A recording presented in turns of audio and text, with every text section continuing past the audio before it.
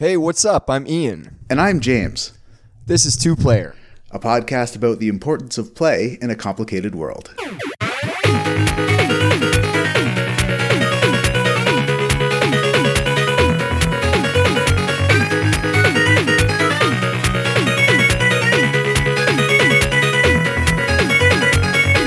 Today, we are going to wrap up 2018. It's a week and a half late, but I was a sick boy for a couple of weeks, and we were feeling lazy into the holiday season. So we are back in the new year, and we're going to take a look back 365 days and try to figure out what were some of our gaming highlights and lowlights of 2018. How you doing, James? I'm doing pretty good today, thanks, Ian. Yeah, we have some real winter weather. I kind of appreciated the cold and the sun today. It wasn't rainy and wet. So, yeah, I'm doing just fine. How about you? Have you recovered? Because you were pretty sick for the last little bit. I am still I'm still sick. I've still got a chest congestion thing happening here. It's hopefully adding to my ASMR radio voice here. Just let those tingles go down your spine. I don't know. No, I'm not better. Gotcha. But I'm getting better. Well, then extra glad we're recording this from remote locations then. And Yeah, not that's face right. to face. Yeah, we have the medical barrier of a few kilometers between us right now. So we had a couple weeks off there. Did you have any time off? I took the standard days off. I took New Year's Eve. No, wait. What did I take off? Christmas Eve. I took off Christmas Eve, had Christmas Day, Boxing Day off, and just spent some time with the fam. And it was a nice low key Christmas. I like it when things are low key and focused on eating and less on travel. How about you? Yeah, Did you stick no around? kidding. Yep, I stayed local. Nice. It didn't have to go too far, but at the same time, Christmas is always crazy. And does your family play board games at all? Our family is pretty into the Jackbox Party Pack, actually. That's awesome. Yeah, we're big fans of Fibbage and Drawful, and we play it infrequently enough that we're still on the original Drawful. Like, we haven't gone through all the prompts yet, so we haven't graduated to Drawful 2. Although I think we did play a couple rounds, but people got really confused with the fact that you get to draw with two different colors in Drawful 2.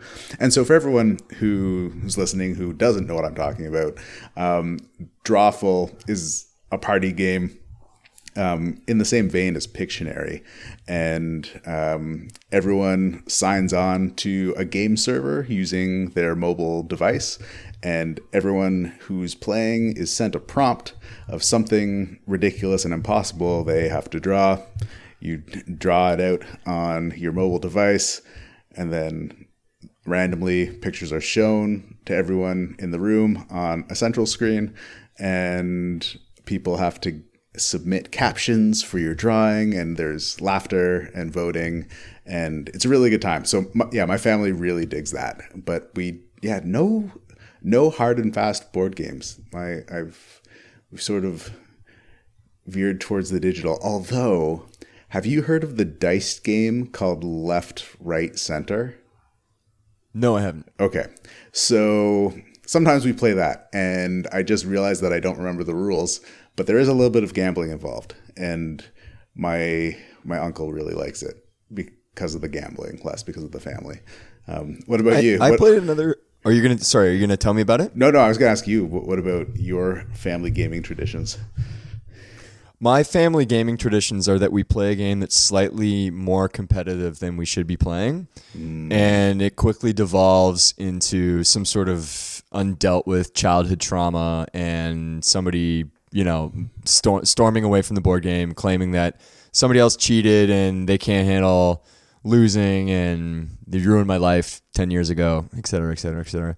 So I really like the Jackbox game idea because all of those games I find do such a good job of being really fun and engaging and staying silly at the same time. Right? I really like Fibbage. I think that's funny.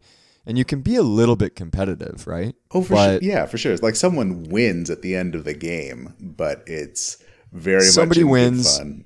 Yeah, but it's good fun. They're short rounds, and it's always silly, right? Like if you win, it's not because you took it too seriously. If you win, it's because you wrote some silly stuff and sent it to the TV in front of everybody, right? Oh yeah, exactly. Like the nature of Drawful is such that if you are a very good drawer, or if you are a very good fat-fingered artist, it actually works against you in a way because of the way the captioning system works.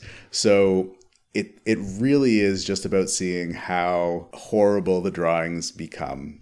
And yeah, it's just a riot. It really is. And that's not to say that all the games in the Jackbox Party Pack are hits. Like, you like Fibbage, as do I. I like Drawful. I don't even recall what else is in the Party Pack, the first one, because the rest of the games are kind of duds. I guess there's the classic You Don't Know Jack game show, but even that, I used to love that game back in the late 90s when it first came out. That was groundbreaking for me. But lately, well, it was kind of riffing on Who Wants to Be a Millionaire, right? Like I think, I don't know how old Who Wants to Be a Millionaire is, but I want to say it's like 1998. Yeah, that sounds right. Maybe a little earlier than that. But right in the same era, right? So playing You Don't Know Jack put you in the hot seat, and I don't know. For me, it felt like it's the same game essentially as Who Wants to Be a Millionaire. No, you're totally right. And wait, so I'm interested in the slightly too competitive board game you ended up playing this holiday season. Oh, that's good. Alex, if you're listening, I'm sorry. So I got it's actually a very cool board game, and I'm looking forward to playing it again. It's called Dice Forge, and it's I don't know how to explain it. It sounds like it's got a lot of rules. It's a board game with a lot of rules. Essentially, it's kind of a resource management game, and you're managing the acquisition of 4 different resources, basically, I think. And what you do is you have a dice, but each person has their own dice, and each face of the dice has little panels that you can remove. And basically, you have coins, and you can use those coins to purchase upgrades for your dice, and then put new little panels onto your dice to customize the dice and try to maximize your chances of getting different resources so that you can purchase different, like more point generating things around the board. Okay, yeah. It's cool. That does sound cool. It's interesting. And it's one of those games that I mean, I love the design and aesthetic. I think it's really cool, but the way that it explains the rules says, you are a demigod on Earth, and you have this magic power to harness the rubies and the emeralds and the gold, and those are not the right resources, but I forget what they are. And then you demand the gods every turn for some of these resources, and they grant you some. And I just wish that board games did a better job of, before trying to sell you the mythos of whatever the board game is, just saying like, okay, you have a plastic dice. First, you're going to take the plastic dice and roll it, whatever the side on the dice is, and then just very clearly spell the rules out that way so that you're not confused by the language that they haven't even explained to you yet. So that was my very low-key gripe about this game. And it wasn't even that competitive, but it was too competitive for us. Yeah. Yeah. I get it. Well, how about we take a look back at 2018? Okay. I wanna get into this a little bit. So remind me of the format that you had thought up for this part of the discussion. Okay, so the first thing I did was I put together a shopping list of games that I picked up in 2018. Now, not all of them were released in 2018. So that's where it gets a little bit tricky for the listeners, tweeting at us, which you can do at our Twitter account, which is @podcast_TO on Twitter. Don't get upset that all these games weren't made in 2018, but I played them in 2018. Do you want to hear what they are? Yeah, no, I'm super interested actually. Okay, so I can't read these in any particular order of when I picked them up, but I will try, okay? Hearts of Iron 4, Stardew Valley, Hacknet, Invisible Ink, No Man's Sky Next, Steep, Insurgency Sandstorm, The Universum, and Return of the Oberdin. That's it. I was honestly expecting a longer list. I know, so was I. It's so funny. I look back at it. I was like, oh man, like I really liked that game that I played, Inside, which is that side scroller. Yeah. And then I looked at the last time I played it, and it was 2 years ago, more than 2 years ago. No way. Yeah, unbelievable. Anyway, time flies, right? No, it really does, man. I wonder. So take a second. Yeah, I'll take a second. I'll cut the distance out here, and we'll do some radio magic, and then you can tell us your list. Okay. Okay. So my list. Actually, I'm just looking at. I'm looking at my recent games in Steam right now, and I'll also open up good old games. Okay, so now I guess this is might be a little cheaty because some games I installed and played when they were free, so I didn't make a real commitment to them. That's totally fine. Okay. Like if we started measuring this against like how much money we spent on video games, yeah, we would bankrupt ourselves. Gotcha. So let's not do that. Yeah. Okay, so let's take a quick look here. So going through my recent games in my Steam library, games that I recognize that I did buy recently. The first one that comes up, actually, I didn't buy this. You actually gifted it to me. Stick Fight the game. Oh yeah, that's right. I forgot about that. Well, I can understand why you forgot about it because I don't know if it's finished. I don't know how it works. This is on my hit list today. Okay. I thought this game would come up at some point. Okay, so that's screw it. No, let's rip it apart right now. Let's just take a minute to etch into the gravestone of this game. Like, you done screwed up, Stick Fight the game. Is it done? You're no good. I bought you. You're so funny looking. You look so funny. You look so much fun.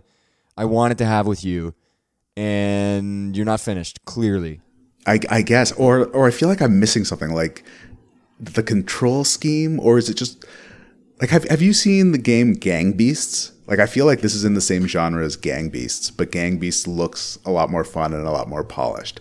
So Gang Beasts is this like physics-based brawler where you're controlling this, but it's in 3D, and it's got real like purposefully very clunky, unresponsive controls, but not so clunky that you can't actually try to make your avatar do things. It's a lot of fun to watch. This struck me as something that was supposed to be like that. I liked the clunky controls. Yeah, no, I liked that, and I like sort of the crappy physics involved in it. But we tried to connect to each other, didn't we? And it was literally impossible. We could not make it happen. Well, I could also, like, when I was playing, I had a very difficult time understanding which stickman I was. And I would go like multiple rounds and multiple levels thinking I was someone else and being the yellow dude instead of the purple dude. So, all right. Okay. Screw that game, okay? This is as much time as I want to spend on it. Okay, so back to my list. Okay. Company of Heroes 2. Purchased and downloaded, not played. Heat Signature. Doom. Brutal Legend. For Honor. Thimbleweed Park. Quantum Break. Road Redemption. Oh my god, I had forgotten about that. Spec Ops The Line. And then the DLCs for The Witcher 3, of course. And Super Hot. Had not yet picked that up, believe it or not. Did you have a chance to come over and play that in VR? No, I haven't yet. And once I haven't quite finished the original. I think I'm on the last level. I think I'm very, very close. I would very much like to come over and play the VR version of that. I will say the VR version of that game is a masterpiece. I believe And it. I don't think I throw that word around. It's amazing. It uses it's making a joke about VR while you're in VR, right? Like the way that it opens and you go into the super hot grayscale world is you're in this like dingy apartment that's probably, I don't know, like 6 feet by 6 feet. And you have this sort of like, it looks like a hacker's dirty desk computer terminal in front of you, with all these floppy disks lying around. And you look up and there's this helmet hanging from the ceiling with a VR monitor in it. And you pull the helmet on and then you are transported into the super hot world, and then you go through the levels. And then after a sequence of who knows how many levels, you sort of get kicked back to your apartment and then go back into the world. That's really cool.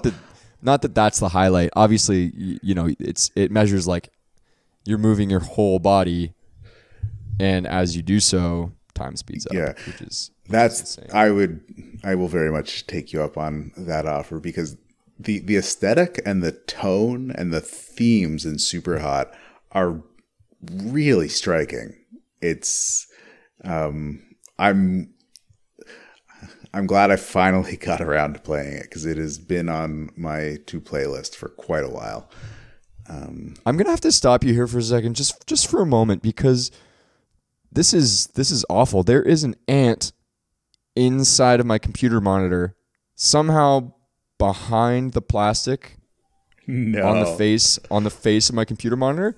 It's literally crawling around the Audacity buttons right now. Like it's in my computer screen.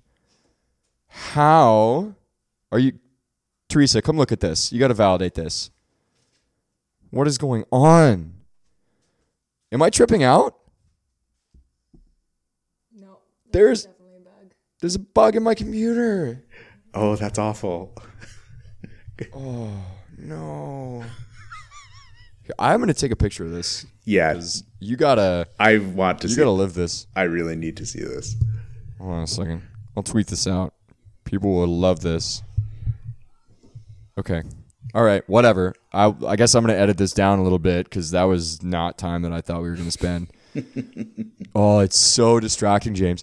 I can't even squish it. No. I can't squish it. Well, and you don't want to, because then like there will just be a squished bug in your display, on display. What is it forever crawling on?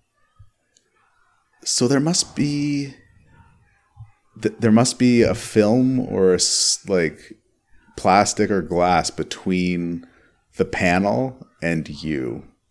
Yeah, that's really weird. Oh man, I hate that. Yeah, I'm sorry to hear that. That's ruined my day. Okay, I got some questions for you. All right. So I have questions for you as well. We already covered. Was there a game purchase that you regret? For me, Stick Fight the game, absolutely, because it was a broken game, and I just think it's so upsetting because I saw videos online that were hilarious and it looked really funny, and I bought it and it was clearly broken and that didn't work. Are there any purchases you made that you played and you were like, I did not get my money's worth? Anything on your hit list? Yes, actually. You know what? It was not the most recent Hearthstone expansion, but the one previous. I can't even tell you what it's called, but I broke a cardinal rule of mine. I pre-ordered a bunch of packs just because I watched one too many hype videos on YouTube and I got really excited. I was like, yes, this set's going to be awesome. And I mean, it was fine, but I don't even play Hearthstone that seriously. So after I spent that money, I thought, you know what? That's the last time I'm doing that. So I think maybe there's something to be said here. Like the same approach that you would take when you're about to write somebody some hate mail, you know? You got home and you just got a head full of steam. And you're like, I'm going to get online and I'm going to write that coworker or that boss or that somebody, I don't know, my in-laws an email and give them a piece of my mind. And you know the right thing to do there is take a breath, take a bath, go to bed, wake up. And then if you feel the same way the next day, you write them a cool and collected email, right? I completely agree. So, that's my approach. I don't know how much hate mail you write, but... So what I should have done is started the transaction, but like left it in my cart at least overnight. Didn't. Definitely made an impulse buy. I mean, it's not the worst. Like, I still play Hearthstone now and again, but I definitely did not get my money's worth on the packs I bought for that expansion. And I don't foresee myself spending any more money on Hearthstone. Yeah, that's probably a good thing, because from what I understand of Hearthstone, it has become sort of a pay to win game. Well, yeah, unless you're willing to really grind out some serious hours to build out your deck the old-fashioned way, I guess. Yeah, I don't play it. Well, this is just hearsay. It's also the nature of collectible card games. Like, they're designed to be an ongoing revenue stream, and like they keep pushing out content, and it's cool. But I'm just gonna focus my leisure time elsewhere. Yeah. Yeah. Okay. Good call. So that's how I feel about Hello Neighbor as well. Okay. We talked about it before on the show, and for no particular reason, it is a little bit buggy, but I didn't get it. I don't know. It's not for me. I got into it a little bit. I tried, and it didn't grab me. Okay. Which is unfortunate, because I think I spent like $25 on it. Well, if we're back to, okay, so now if we're diverging a little bit to games that I don't necessarily regret the purchase, but they just didn't grab me. And for me, that was Spec Ops: The Line. I really liked the tone and what it was, the way it was portraying conflict and war, and the narrative was really compelling. The gameplay was just super standard, cover-based third-person shooter. Visuals were... It takes place in the desert, so, it's just like really gray and beige and not very arresting in that way. So I just stopped playing it. So maybe I'll go back to it, just because I know like the social commentary that it's making, like it's. But then again, I just read all the spoilers, so I guess I don't really even need to do it. Maybe I'll just watch some Let's Plays on YouTube. But that one was a little disappointing for me. When it comes to games like that, I can't help but wonder, like, at what point do we decide that we've just done it? Like, is the appeal to Spec Ops: The Line the fact that all of your friends are playing it, and so you have to play it too? I mean, like, I think there's always a level of social pressure like that when it comes to your games, especially, when you're a kid or when you're at school. Like, your tastes just depend on whatever your friends are playing, right? So you buy that, and if it generates revenue for the company, they'll just keep making those games. But there are so many other games, I want to say, like, just like it, And I think that they're making a sequel to it, I think. Oh, are they?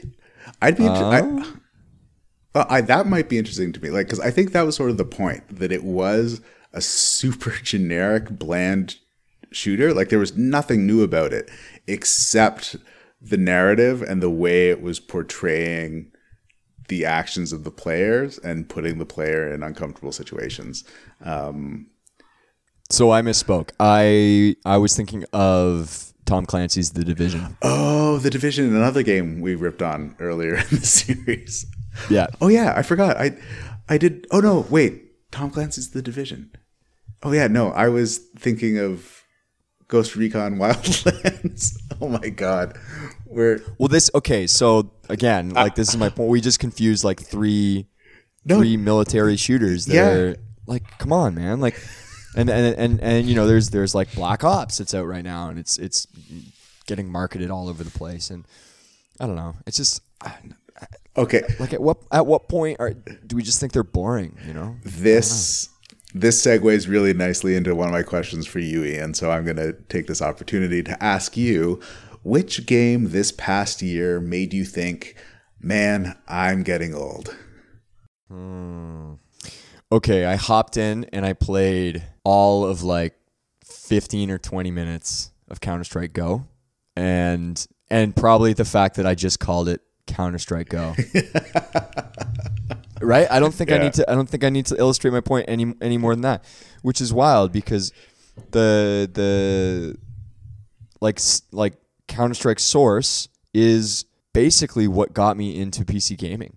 I built my first PC because I wanted it to run, and I think I've told this story maybe on the podcast already, but because I wanted to run Half-Life 2.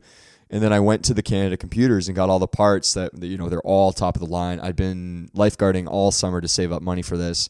And I go to the store and I get all the parts and I'm like, okay, man, like, do you think this is going to be good enough to run Half-Life 2? And he was like, oh, this is going to run anything you want for the next 10 years. And so, yeah, and that computer is what got me into PC gaming. But so I tell that to kids that I know and I work with now. They're like, oh, like, do you play CSGO? And I say, like, I don't. And I don't know what has happened with, maybe I got older or maybe the community's changed. But, oh, man, they said so many things about my mother so quickly. I didn't even see it coming, you know?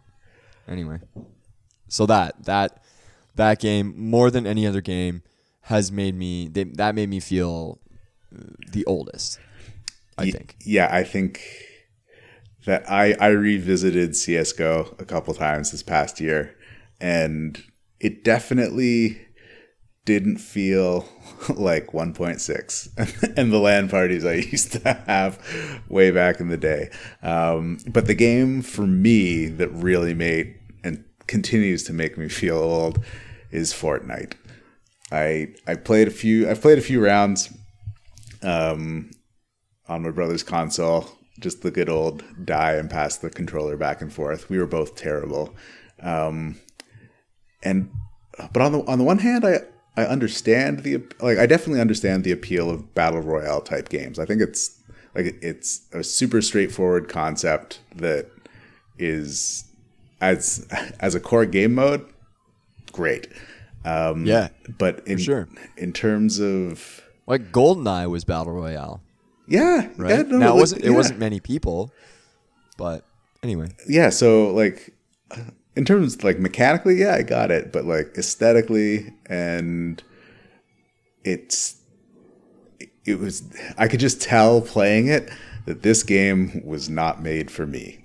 Like, I am not the target audience here, and I was like, I'm not gonna return to this.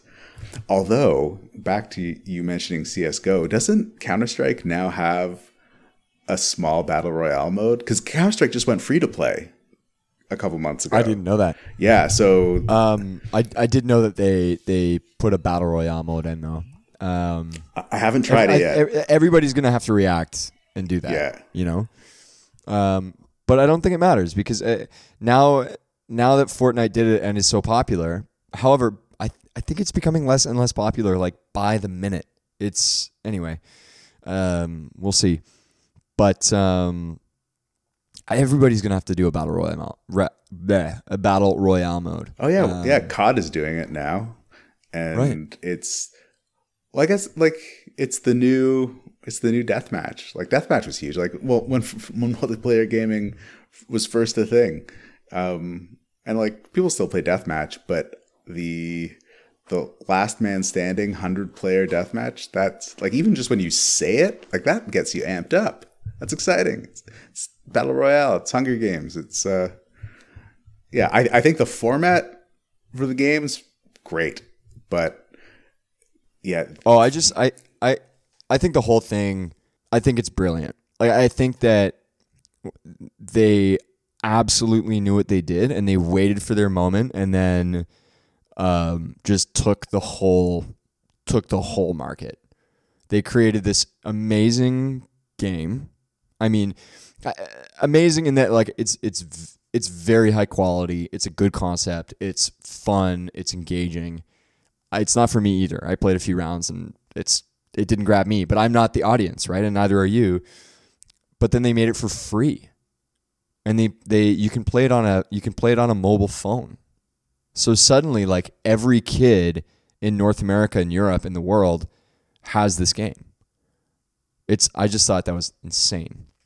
Right? And then you put microtransactions together and profit. Yeah. It's just like crazy.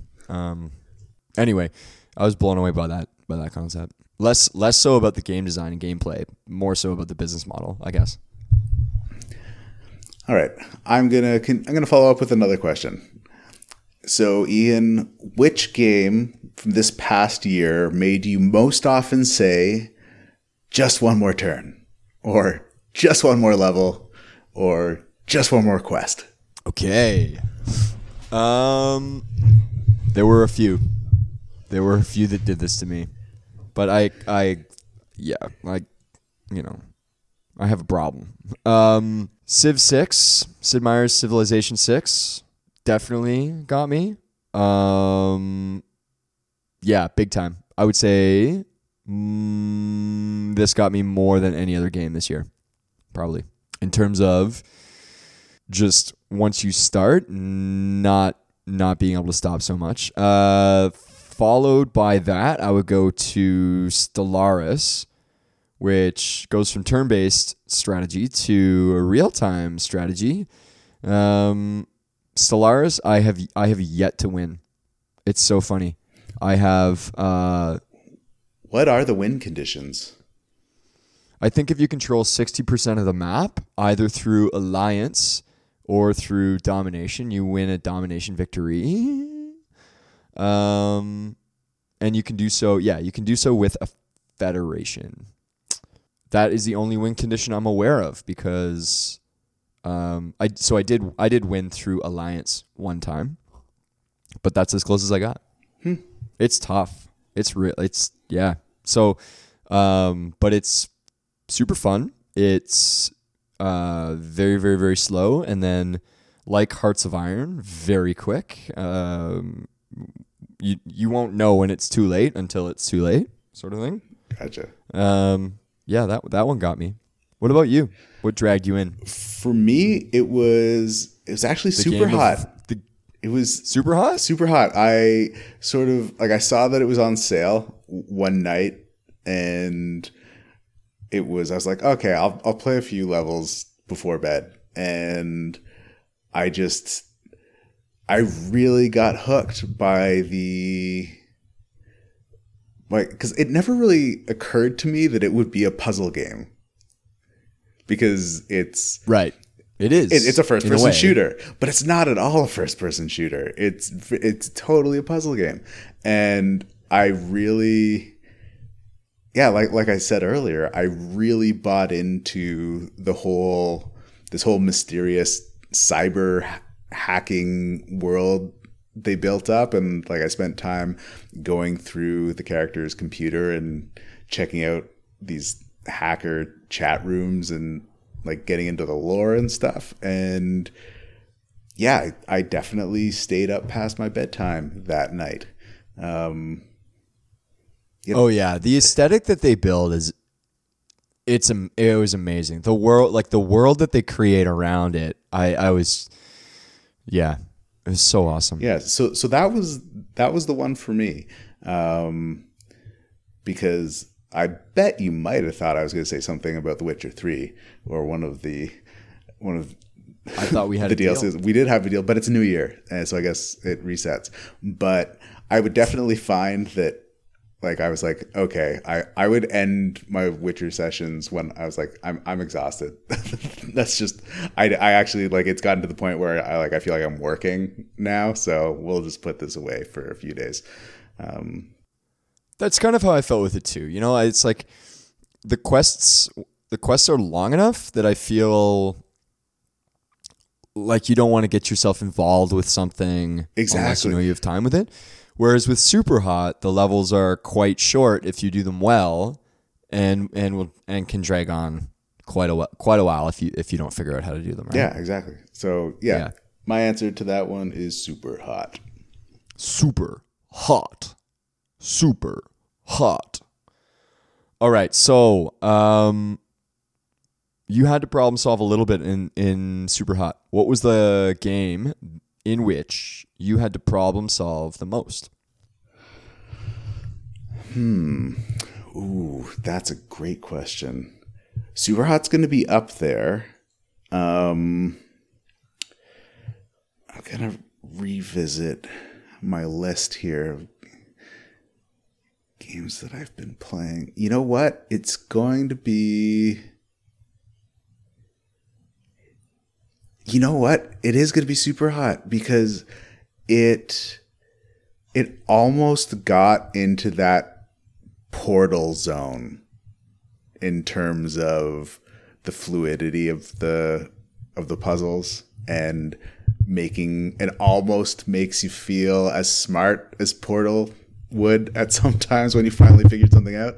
Although Portal also had the tendency to make you feel like a complete idiot when you finally figured it out and you're like, oh, that was super obvious. But because there is a little bit more mechanical skill required for Super Hot, that you don't feel as bad when a red dude appears seemingly out of nowhere that you honestly did not see him and he blows your head off with a shotgun. Yeah, you don't feel. Yeah. So, and because there is an element of chance and a bit of RNG in terms of like when they pull their triggers and whatnot. So, I think I'm gonna stick with Super Hot. I'm gonna stick with Super Hot, but I am gonna give an honorable mention to Gwent, the standalone game, not the in-game mini game from The Witcher 3, but Gwent. I definitely got into it for a few weeks and was figuring out sort of strategies, not necessarily deck building, but I did some drafts. And that was a very enjoyable experience, sort of learning a much more intricate and involved card game, especially compared to Hearthstone, which is pretty straightforward as far as collectible card games go. But Gwent was up there because when you start to figure out how things work, that was pretty rewarding as well. But I'm going to give top honors to Super Hot. And so I'm interested to hear, what game really made you think and got you problem solving? I will say about Gwent before I talk about problem solving, the moment I played Gwent in The Witcher, no other aspect of that game mattered to me anymore. Until, insofar as I got to a point where the only reason I was advancing the storyline was knowing that I would later meet somebody who had a better Gwent card that I needed so that I could continue and collect all of them. That was the first thing I did. I completed everything Gwent as far as I could, and then I went back and completed the game. So I don't know what that says about me, but I've got a quick question. Did you ever play Star Wars: The Old Republic? No, I didn't. Okay, because there's a game in that, not nearly as in depth as Gwent, but I think it's called Pizak, and it's again this mini game that's present, and you collect cards and you build a deck. So I was wondering if you had a similar experience with that. I might have to get into it just for that mini game. Yeah. Also because it's a fantastic game. But back to the original question. So it's the equivalent of buying the Happy Meal so that you get the toy. What game did I have to problem solve in? It's gonna have to be. Okay, there's two that come to mind. Invisible Ink is a turn-based strategy game that Clay put out this year. You work for this sort of clandestine spy operation, and your base gets destroyed, and so you need to fly around and break into the bases and steal data and sort of sneak in and sneak out without being detected by the guards, or taking out the guards strategically and then making your way to the exit. And that's good because the AI starts off as very predictable. They're sort of walking back and forth in their turns. But then what will happen is the turns will advance every 5 to sort of a new harder level, and the AI will switch up their patrolling routines, and it gets you to think. It gets you to to think a few steps ahead, which is interesting because a lot of the time I find myself just getting into a very reactive sort of charge in and then deal with the consequences later kind of style. But it's impossible to do with that game, and that was a lot of fun. I think you would really enjoy Heat Signature. The way you were describing that, Heat Signature is a very similar thing where on certain levels when you're hijacking a ship, you can just go in and just wing it. But there are higher level ships with more advanced security systems and personnel that require some serious forethought and a bit of luck. But I'm also like you, where sometimes I don't play the smartest because that's boring. I like to blow stuff up. Yeah, exactly. I'm so confident that the game is not designed to kill me in one shot, and so I just run in and then look for where they place the cover. Yeah. And in this game, it's not always there, which is good. The second game in a much more complex way was Hearts of Iron 4. Because there's just so much going on. There's charts and charts and charts and charts, and it really forced me to think about what I was doing and how I was doing it, and be very methodical, and also dealing with not the perfect outcome that I wanted. Right? I think that sometimes I get so anal in the strategy games that I'm playing, in that I want to get from step A to step B to step C, and I've planned them all out. And if I don't sort of perfectly set up my base in step B, then I'll just go back and try to do it perfectly, right? But because there are so many variables in Hearts of Iron, that it forces you to sort of make do with a messier scenario, and think about dealing with what you got. So I really enjoyed that. I had to problem solve quite a bit with that game. Follow-up question. So, new year, new you. You're going to be training a lot this year, James. Were there any games that you had to train for last year? I don't know if I want to admit this, but I would definitely, maybe not train might not be the right words, because that there are trainers and aim trainers that you can get, and specific, people do aim training for first person shooters, and they do practices with their teams and their clans for other games. The closest I got to that would probably be with Overwatch. I definitely got into some streamers, not just for their personalities, but also to watch them play and get a sense of their game sense and try to understand the way they were thinking.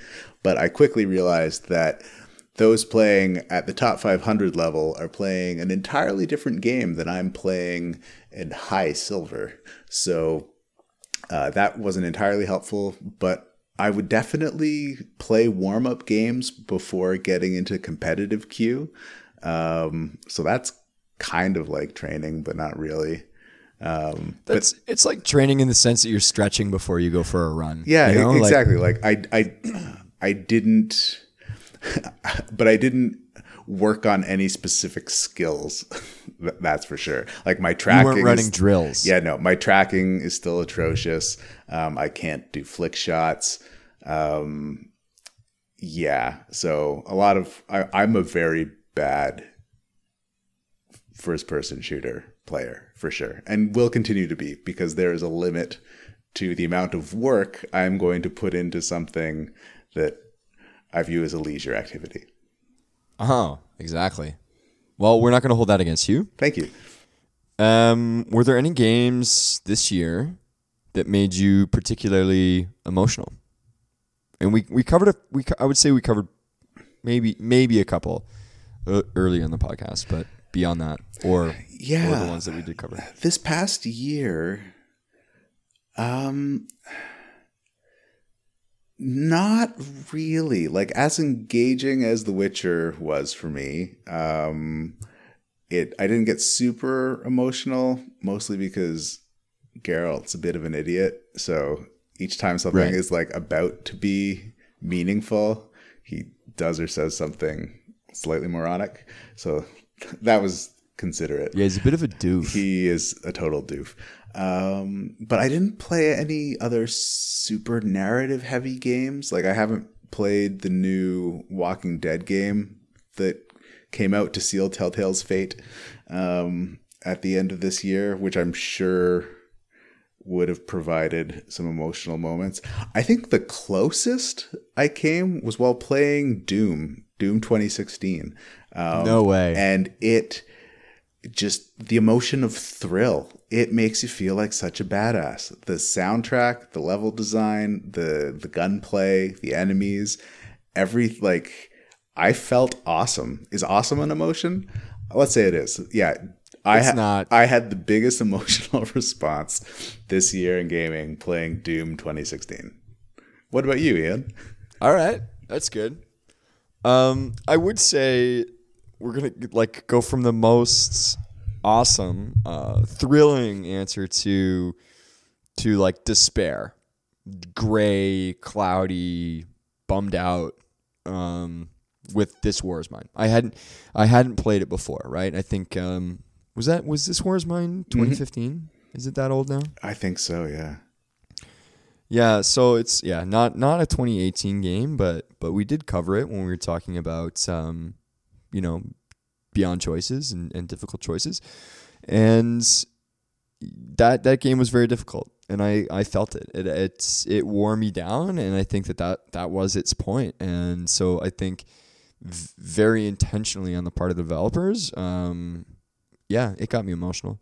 That being said, I'm sure that action, thrilling, and adventure are things that the developers of Doom 2060?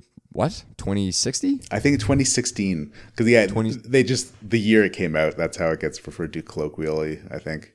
Oh, okay. Yeah. Right. Yeah. Okay, so here's another question for you. Which game this past year gave you the greatest sense of FOMO? Which game gave me the greatest sense of FOMO? Yeah, is there a game that you did not get into that was making you anxious because you really felt like you were missing out on something exceptional? Yeah, so I don't have a PS4, and God of War came out. Yeah, on the PS4. Man, my answer to this question is PS4.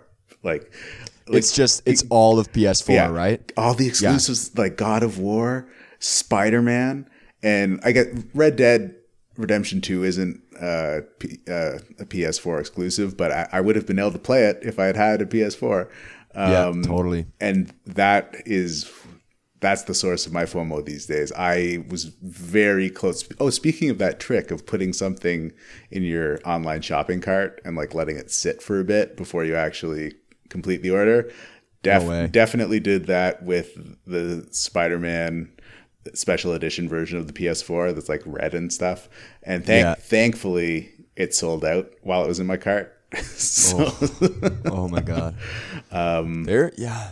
It's, I mean, I'm sure you would have found a way to justify it because, PlayStation had an amazing year. Yeah. But they're pricey. You take a bit of a bath on that. Yeah, and that was the big thing. I was like, you know what? I'll survive, not because I haven't played any of the other God of War games. I just saw that God of War looked the newest one looked so good, and people were going bananas over it. So that started things, and then when Spider-Man came out, everyone just completely lost their mind, and that reminded me of the old PS2 days with the greatest web slinging mechanics ever up until this point. And then as excited as I still am for Red Dead Redemption 2, in my mind, that is coming to PC eventually. I feel like they're going to do the Grand Theft Auto 5 model where they release it on the current gen consoles, everybody buys it. Then like 8 to 12 months later, they re-release the same game on PC and everyone buys it again. And then 16 months later, they re-release the same game again on the next-gen consoles, and everybody buys a third copy. So all I want is for it to come out on PC, which I think it will. It has to. Yeah, because Red Dead Redemption, I believe, is my favorite gaming experience ever. You mentioned that to me before. Yeah, and that might just be rose-tinted glasses because I honestly can't remember anything specific about the game. I can only remember how it made me feel. Wow. Yeah. That's, yeah, okay. So they nailed it, I guess. If that's the feedback you're going to say. Like, there's a quote like that, right? It's like people won't remember the things you say, but they will remember the way that you made them feel, right? Yeah, I like that. It's deep, James. It's good stuff. I gotta say, what was your favorite game this year? Did we do that already? I don't think we did just like straight up favorite. What's your straight up favorite? What's your greatest hit of 2018? Greatest hit of 2018. Yeah, best picture. I feel like that should be something that came out in 2018, and I shouldn't say what I want to say. You can't say it. But it's just like, it is really Fine. good. Do it. I'm going to say it and just be done with it for now. The Witcher 3. You're the worst. Wild you're Hunt. The worst. Don't listen to what he's saying. Sorry, what was that, James? The Witcher 3 Wild Hunt. Fantastic. But, man, Blood and Wine is something else, man. I haven't finished it yet. It's something else. It is masterful. Like, it's like I don't like, that's what everyone had said. Like, nothing about what I'm saying right now is surprising, and everyone's heard this a billion times. But wow, and especially to contrast it to the Northern Realms, like because Novigrad was so bleak, and Skellige is just like gray and dreary, and like, and then they warm you right up. Oh, right? It's so wonderful. Anyway, they take you to that wedding, that whole sequence. Oh, it's. Oh no, is that? No, the wedding is actually before that one. Is Hearts of what are the Hearts of Stone? Hearts of Stone. Excuse me. Yeah. But even like I've really there's a party sequence though, I think. Yes, yeah. There's the party sequence in Blood and Wine is with all the artists. But anyway, I'm not going to continue to gush because everyone knows that I finally came around on The Witcher, and it is among my favorite gaming experiences ever.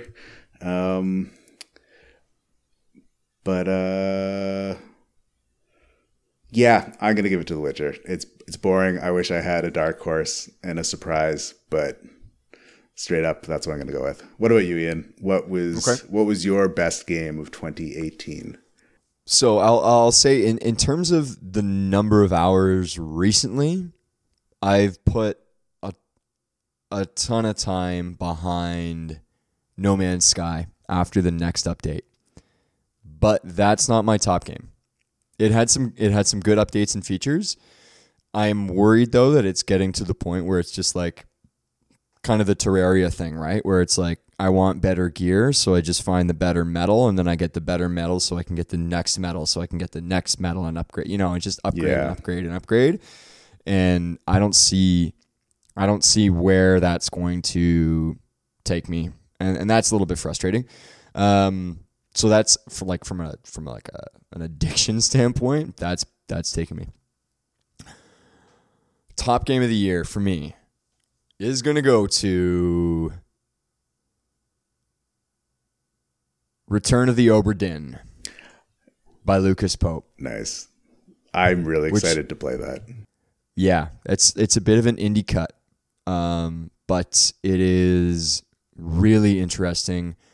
It's beautiful in a very different way. It's black and white, sort of pixelated. The black is almost on the sort of the greenish old. It feels like you're playing on an old computer backdrop, right? And you find yourself on a shipwreck, and it is a murder mystery, kind of an old school murder mystery in a way. You have a captain's log. It's the manifest with all of the passengers and sailors' names, and you need to go around the boat and identify what happened to them, if they were killed by who, and identify which body belongs to which name on the boat. And the way it takes you through it is you have this magical pocket watch, and I won't give any spoilers because it's still pretty new, and I absolutely recommend it to everybody who's listening. But you see a body on the ground, and then you open your pocket watch and get closer, and then it gives you not a video, but you hear it sort of gives you the soundscape of what's going on, and you're just looking at your black screen. And then it opens to a freeze frame sort of photograph of the moment where the person dies. And then so you go around and you sort of inspect the scene, and you'll see what's happening to that person. And then there's other people around in the scene, and you have to deduce based on what you're seeing what's happening. So I recommend that. That was amazing.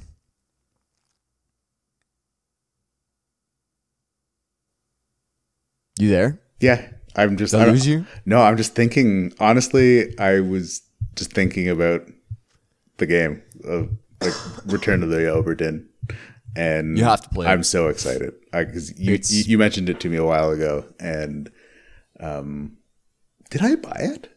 I don't think I've bought it yet. I should just buy that now. You should just buy it. Yeah, I'm just gonna do it right now. I wouldn't say that for many video games, but you really should. It's narrative heavy, but it lets you unfold it in a way that I haven't seen in quite some time at the very least. So, yeah, highly recommend it. All right, purchase for myself. Boom. And that's just how we do it. There we go. Yeah, okay. How is it a quick game? And you know, wait, you know what? I take it back because I don't care. I don't think I like that method of measuring games in terms of like entertainment hours. I don't think I like that metric, so I'm gonna stop. There's how do I say it? Like there are chapters. Or like so, yeah. Don't worry about unraveling the whole mystery. Like you'll be satisfied if you get into it and you play a little bit and you put it down and you can come back to it. You'll still like it. Yeah. Oh yeah, for sure. James, we just wrapped up 2018. That's a clean hour. That feels good. I feel fresh. I think that You feel renewed? I feel renewed. I feel like I'm ready to take on what 2019 has to offer. Mm-hmm. And I'm not making gaming resolutions with you right now. If that's what you're getting at, no. No. Okay, we can do that. We can do that in 2 weeks. Or never. You don't want to make gaming resolutions? I don't even know what that means. I don't know either, but it sounds like work. Yep. If but if this isn't work around video games, I don't know what is, but here we are doing it. Funny. Well, yeah, Happy New Year, Ian. Happy New Year, James. I'll see you next time. See you next time. Thanks for listening, everybody. Please follow us on Twitter at podcast_TO and tell your friends about the podcast. We would like to get them listening as well. Until then, thanks again. Later, player.